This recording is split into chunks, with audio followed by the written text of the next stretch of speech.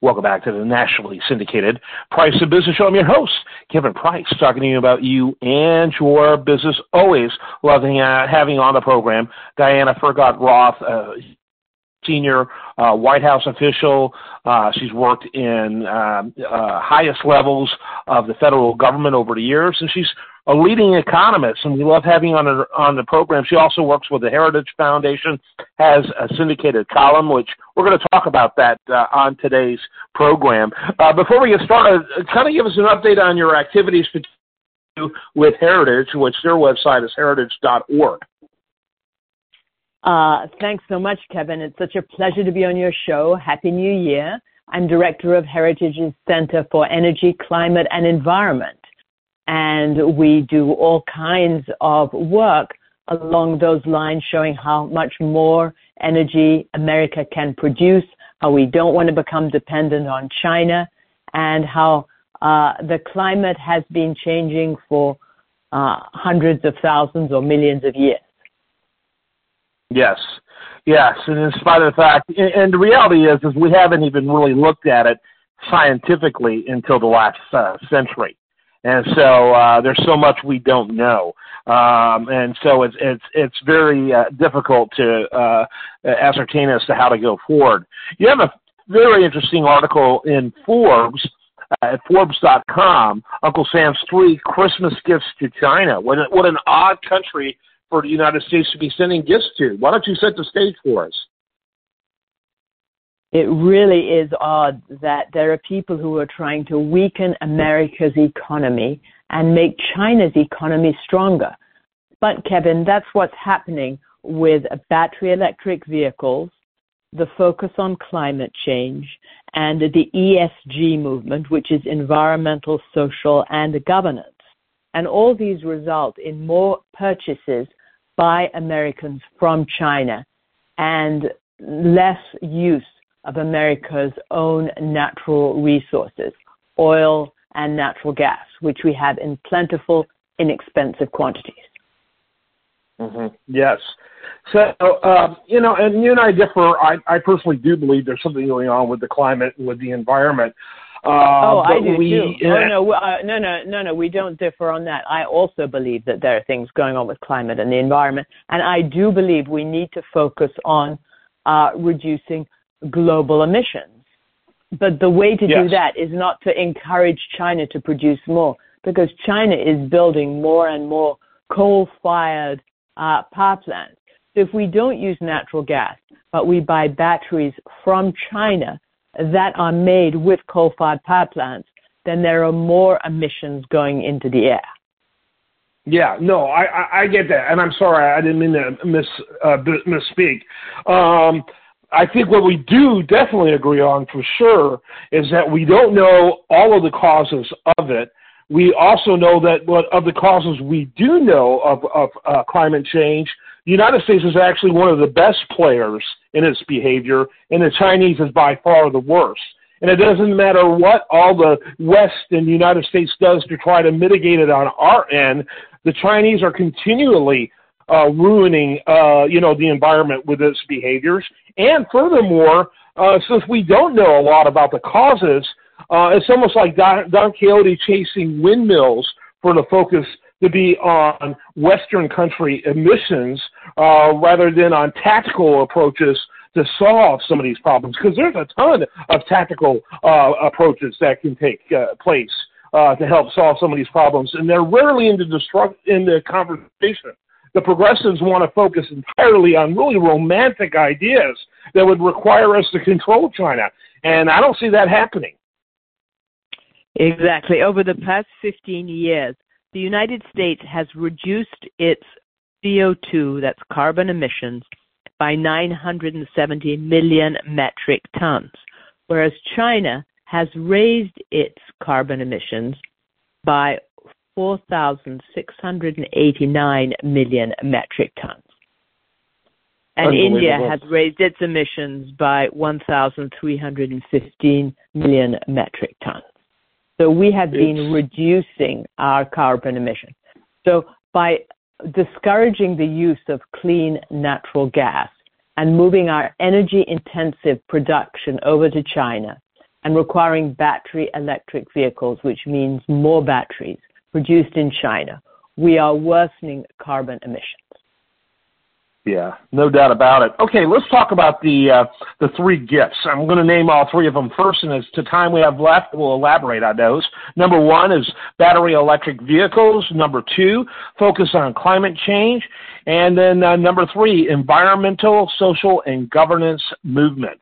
So those are the big three. Now, I think of the three, obviously the first two are much more obvious. So let's start with the less obvious, the environmental, social, and governance movement. Talk a little bit about that. We'll start with the end for once. Right, exactly. Well, what the environmental, social, and governance movement does is it encourages encourages international development organizations not to invest in conventional fuels. So, for example, investments in natural gas, nuclear power, conventional fuels are discouraged, even in developing countries where they have people who do not have running water or electricity, who could tremendously benefit from a natural gas or coal-fired or nuclear power plant.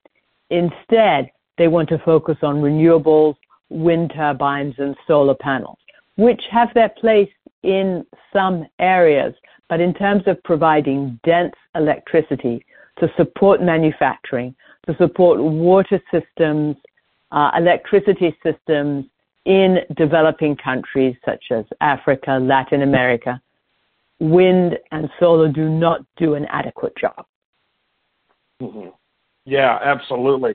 Let's talk about the other two then. Mm-hmm. Talk about the, of these, it seems like the big Boogaloo, because it's just exploded in the last few years, and it's still being promoted by governments on all level, particularly state governments. In California, the first that come to mind is the battery electrified vehicles. Yes, and we've talked earlier about how this makes America dependent on batteries made in China, and it has other effects also. It weakens our economy because electric vehicles are more expensive than equivalent gasoline-powered vehicles. If you're going to buy a car, if you're going to spend more on that car, you have less to spend on going out to dinner, for example, helping local workers and helping local businesses grow. It also hurts those who are least able to pay. So it disadvantages low-income Americans, minorities, Indian tribes who have less money. They are disproportionately affected by having to buy more expensive vehicles. And the best-selling vehicle in the United States is the F-150 pickup truck. And the electric equivalent costs about $10,000 or $15,000 more than the base gasoline-powered vehicle, Kevin. Yeah, and that's a very, I think, powerful argument about how a lot of these, they call them progressive policies.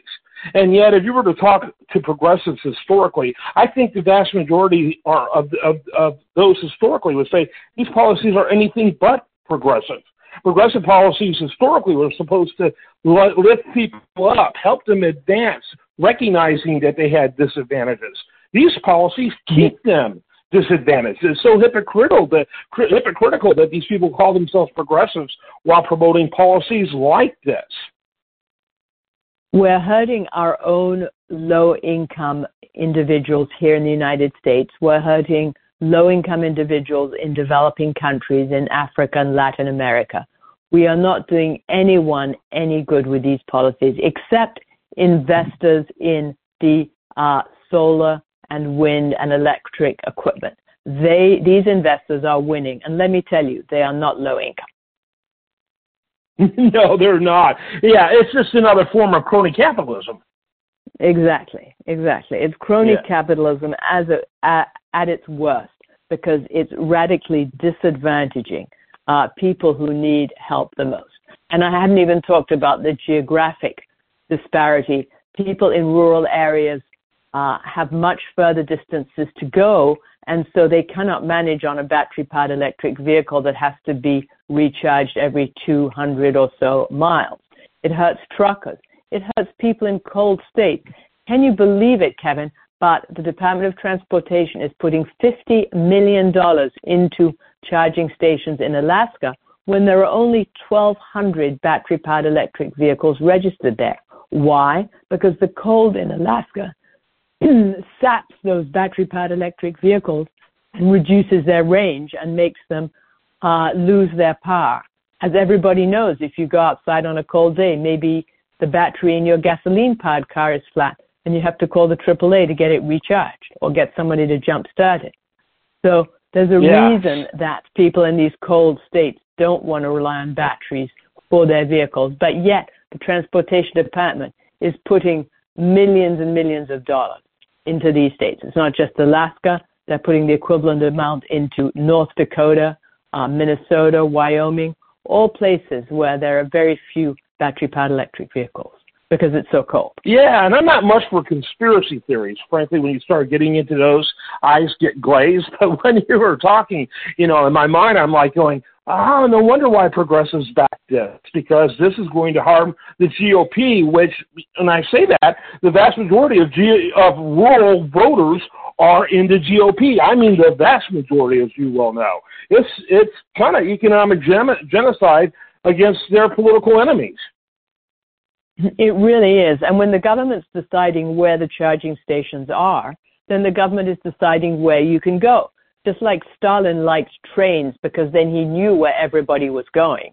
If you put the charging stations where you want people to go and you don't want to put them, maybe where your political opponents are, and then you mandate the battery-powered electric cars, you have a big say over which areas benefit and which areas do not. Yes, that's it's really quite terrifying when you think about it. And again, I don't want to get overly into it. I'm thinking that may be more of a latent benefit of their policy than a planned approach, but nothing surprises me anymore. I mean, literally nothing surprises me. Final one is focus on climate change, which, again, why are we not focusing more on tactical approaches that we know can make a difference rather than pie-in-the-sky notions that when you've got a player like China probably makes little or no difference. But talk about that and also provide your final thoughts as we wrap it up. So